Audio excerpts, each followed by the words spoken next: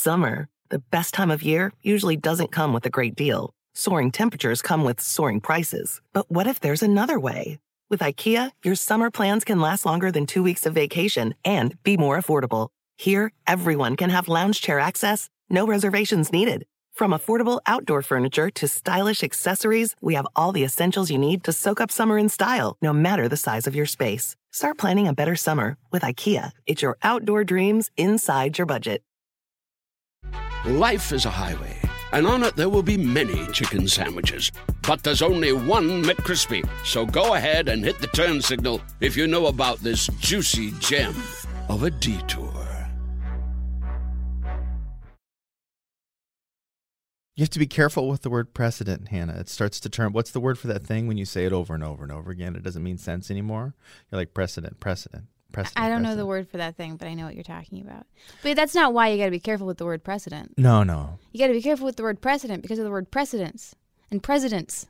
Oh, President's Day. Dead presidents. Dead precedents. Mr. Speaker, Dead precedent. The President of the United States.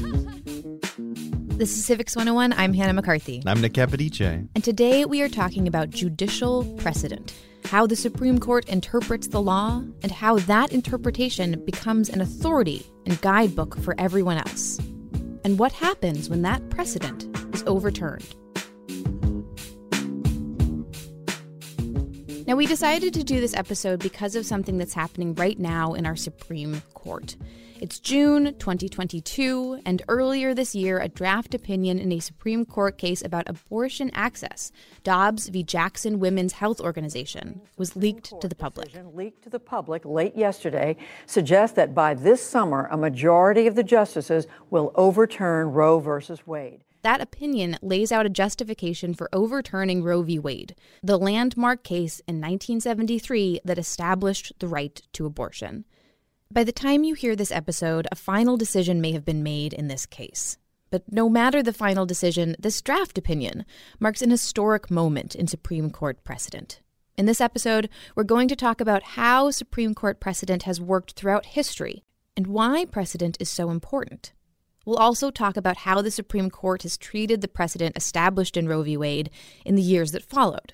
And we will have a special follow-up episode that looks at how precedent is treated in the Dobbs opinion.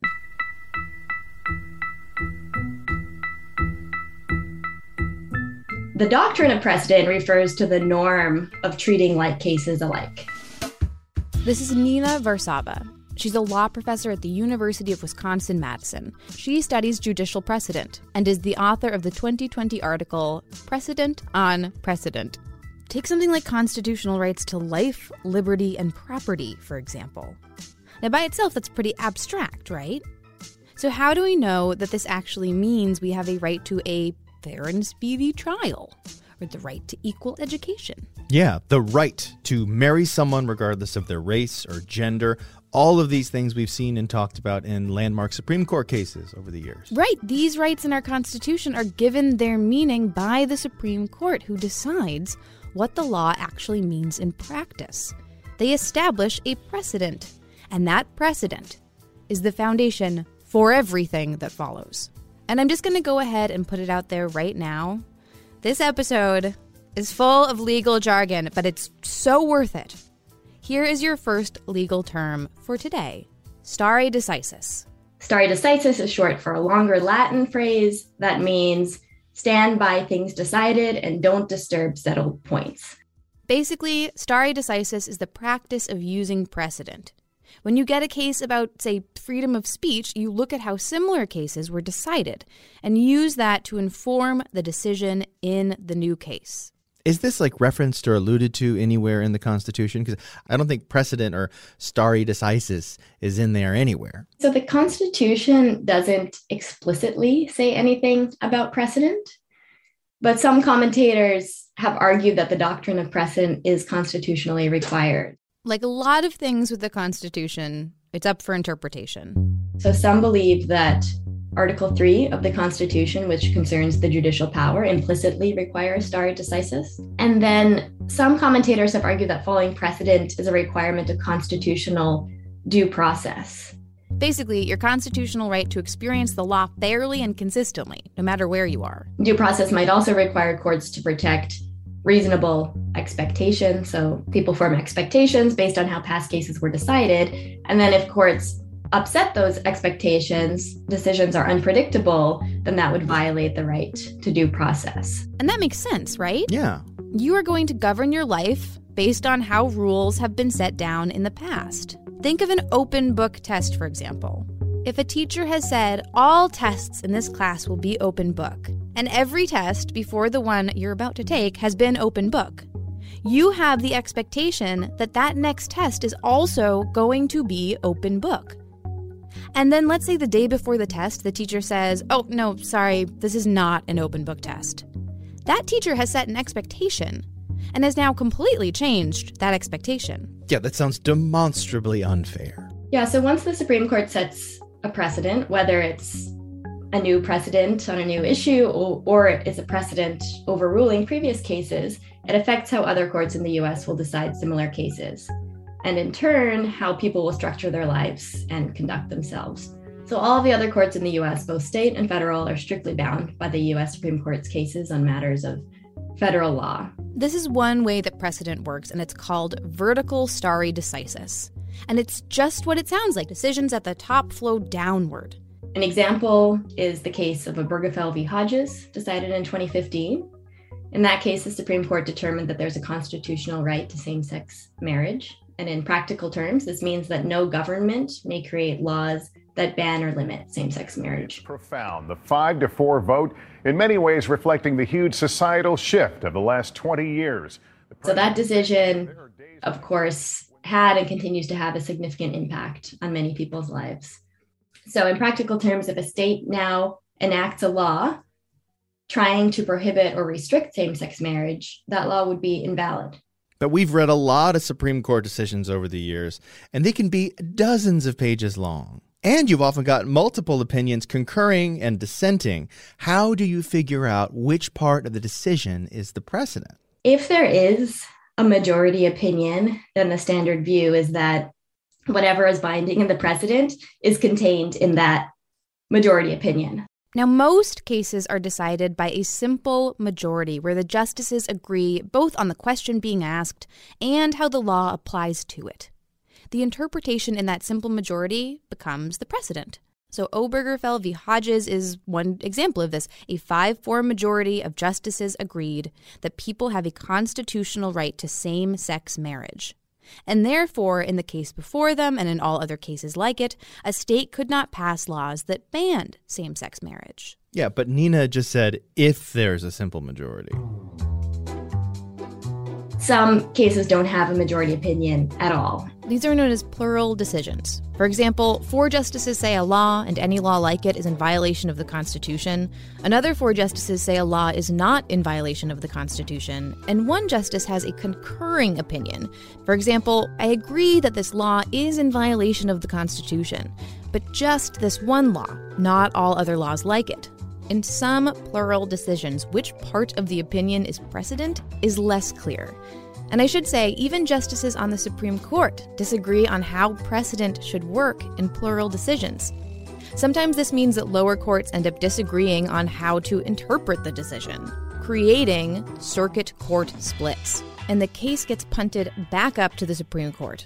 But in an ideal situation, the Supreme Court has issued a clear decision, and that decision becomes the precedent? Yes. And vertical stare decisis means that when similar cases come up, the lower courts look to that decision and say, hey, this is what the Supreme Court said.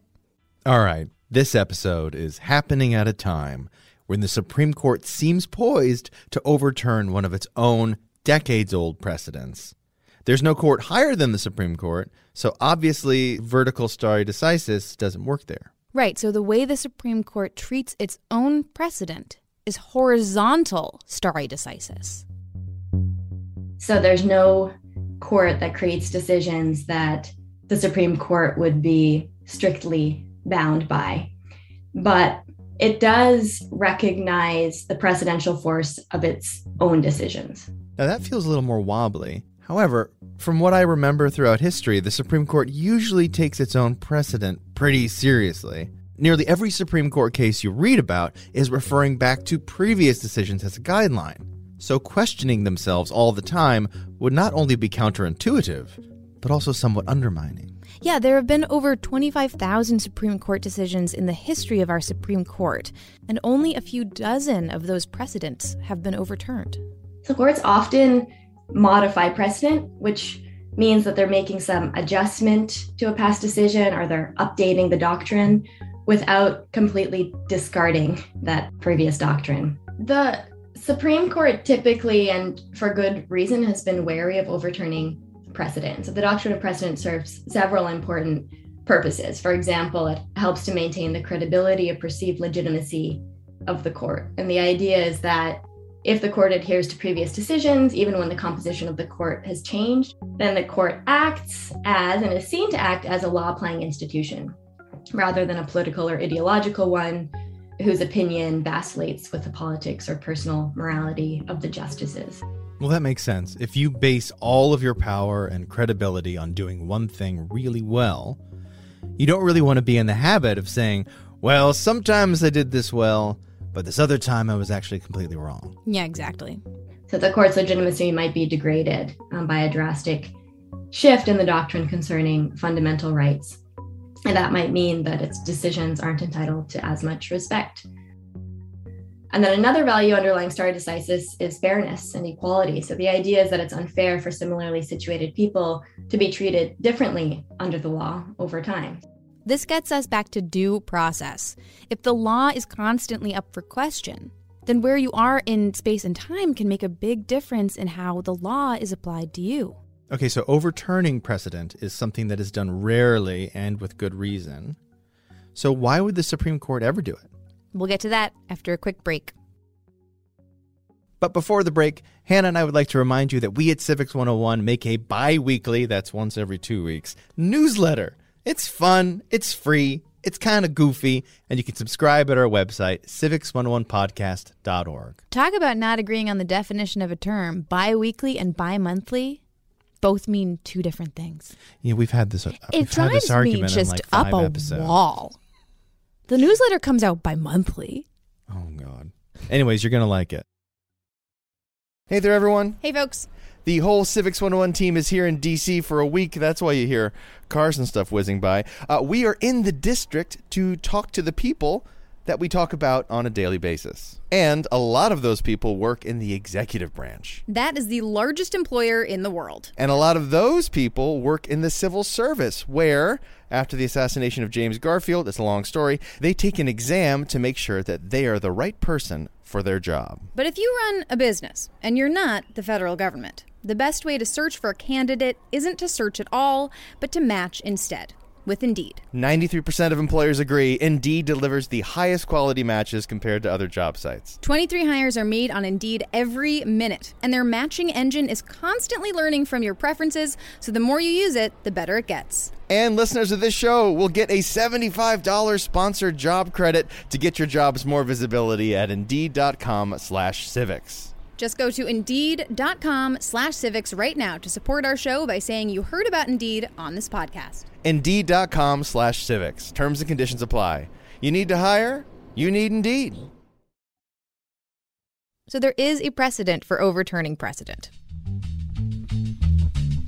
Over the centuries, the tens of thousands of cases, the Supreme Court has developed a method for reevaluating its own reasoning. If the court is going to take the step to undo a decision it's already made, especially one that has informed dozens, if not hundreds or thousands of cases across the country, it has to make a pretty good argument for doing so. There are a few factors that the court uses when evaluating precedent. This is Nina Varsava. One, whether the past decision has proven unworkable, so basically that it's impractical, infeasible to implement or follow. And then two, the degree to and way in which people in society have relied on the decision. Three, whether subsequent changes in law have made the decision a doctrinal outlier so that it just doesn't really fit with other legal doctrines. And four, whether facts or our understanding of them have changed such that the holding of the precedent isn't applicable anymore or isn't anymore justifiable based on what we now know or understand the relevant facts to be. Let's break that down. Is the law impractical or unfeasible? For example, the Supreme Court once had a decision that said that sometimes the federal minimum wage applied to state employees, but not always. This sounds really complicated. It was! So complicated, in fact, that lower courts couldn't figure out how and when states had to follow the minimum wage requirement or not. And a few years later, the Supreme Court reevaluated and decided, yeah, this is not workable.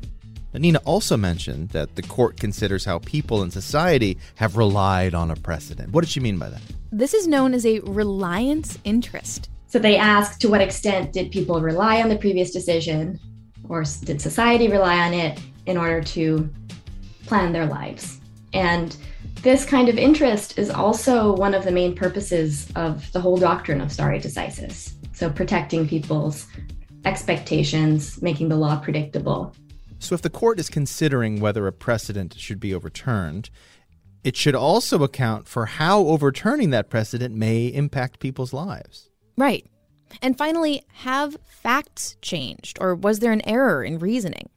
I mean, let's take the infamous precedent set by Dred Scott v. Sanford. In that decision, the Supreme Court said that African Americans, whether they were free or enslaved, were not citizens of the United States. The decision was highly controversial at the time, and in some ways it helped to galvanize a political movement that eventually led to the Civil War and the abolishment of slavery. Now, later on, the 13th and 14th Amendments made the precedent obsolete. It no longer fit with the ideology of the country as a whole. And beyond that, the Supreme Court acknowledged that the reasoning behind that decision was so wrong as to be anti-canon, anti-precedent. Now, Nina said that the Supreme Court doesn't often overturn precedent completely, but it modifies it. And it just so happens that Roe v. Wade is a perfect example of this. A few decades after Roe v. Wade, the precedent it established was taken up by the Supreme Court, reconsidered, and modified. And if people want to do a deep dive into Roe v. Wade, we did a whole episode on it that we just re-released a couple weeks ago. You can find it in our show feed. But real quick, Hannah, can you remind us all what precedent was established in Roe v. Wade? Good evening. In a landmark ruling, the Supreme Court today legalized abortions. The majority in cases from Texas and Georgia said that the decision to end a pregnancy during the first 3 months belongs to the woman and her doctor, not the government. Roe v. Wade said that in certain circumstances, someone's ability to get an abortion is inherent to their right to life, liberty, and property. And the ability to make that decision is inherent in their right to privacy, which had also been located in the Constitution. And the decision said that those circumstances were determined by viability. Basically, how far along a pregnancy was determined by the trimester system. In the first trimester, says Roe, it's the patient in consultation with her doctor who makes a decision whether or not to carry a pregnancy to term. This is Rachel Rebouche. In the second trimester, the state's interest becomes bigger. She's a professor of law at Temple University, where she focuses on reproductive health, including prenatal genetic testing, surrogacy, and abortion law. There are certain restrictions that the state can impose.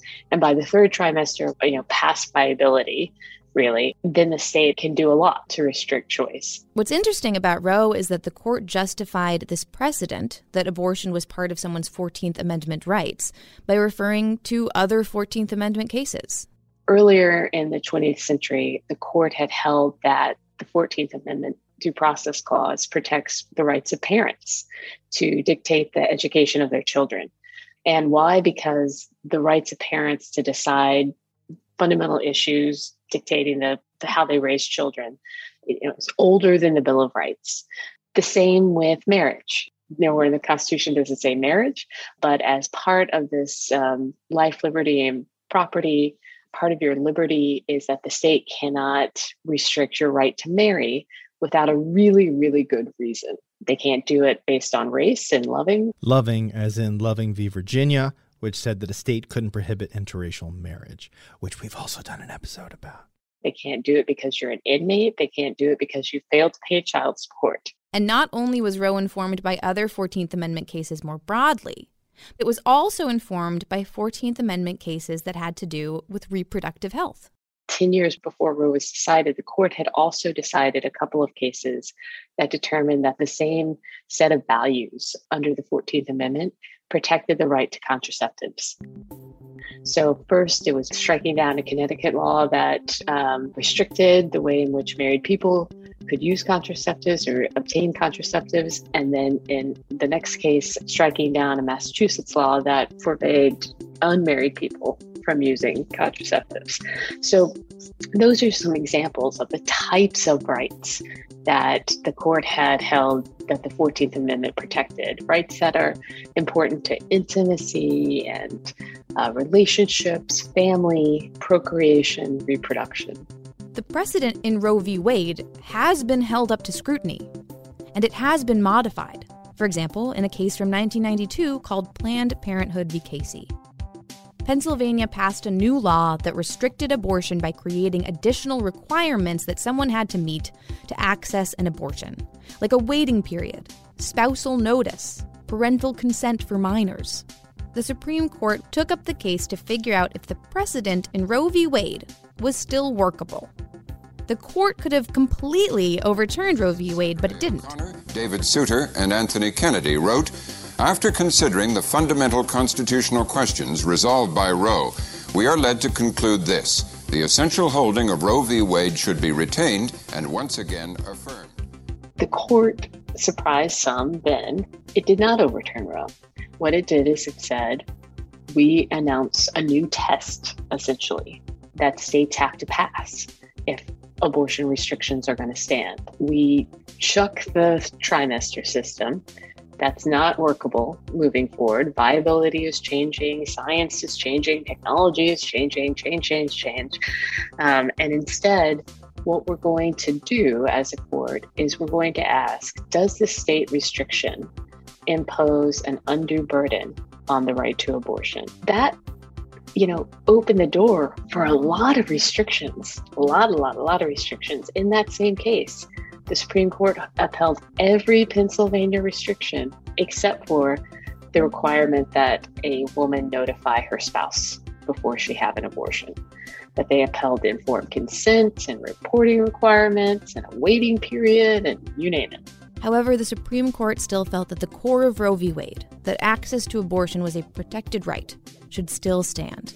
So in Casey, the court reasoned that people were relying on Roe and that the reliance was important and widespread, a kind of societal reliance. So the court went so far as to tweak the precedent of the landmark case of Roe v. Wade, but stayed in line with the core constitutional question that Roe answered.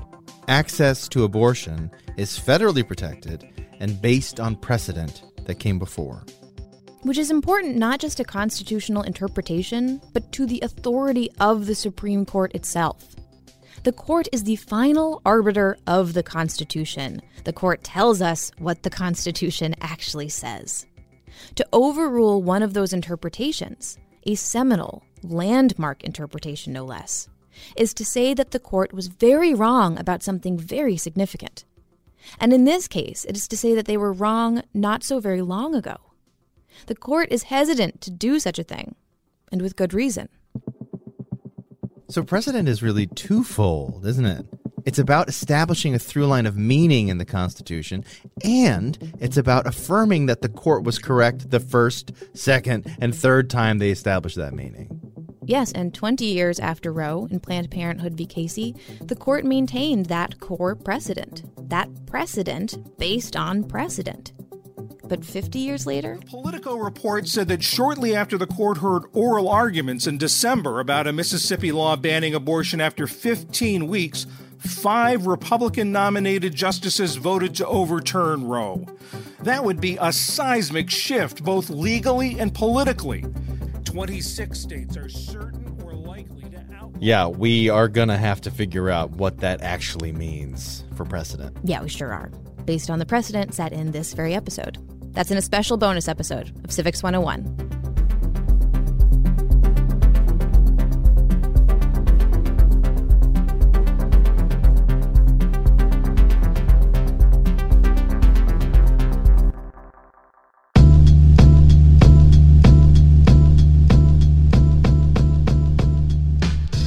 Today's episode was produced by Christina Phillips with help from Hannah McCarthy and me, Nick Capodice. Our staff includes Jackie Fulton, and Rebecca Lavoie is our executive producer. Music in this episode by Wax Lyricist, Holisna, Chris Zabriskie, Des Moran, Scan Globe, New Teal Records, and Rocky Marciano. If you like Civics 101 and you get something out of it and are in the position to put something back in, please consider donating to our show. We're a nonprofit, so people like you are literally the only way we can exist. Thanks. Civics 101 is a production of NHPR, New Hampshire Public Radio.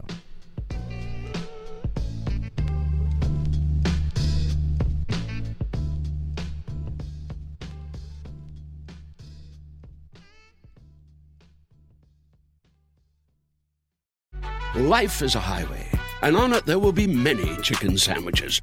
But there's only one McCrispy. So go ahead and hit the turn signal if you know about this juicy gem of a detour.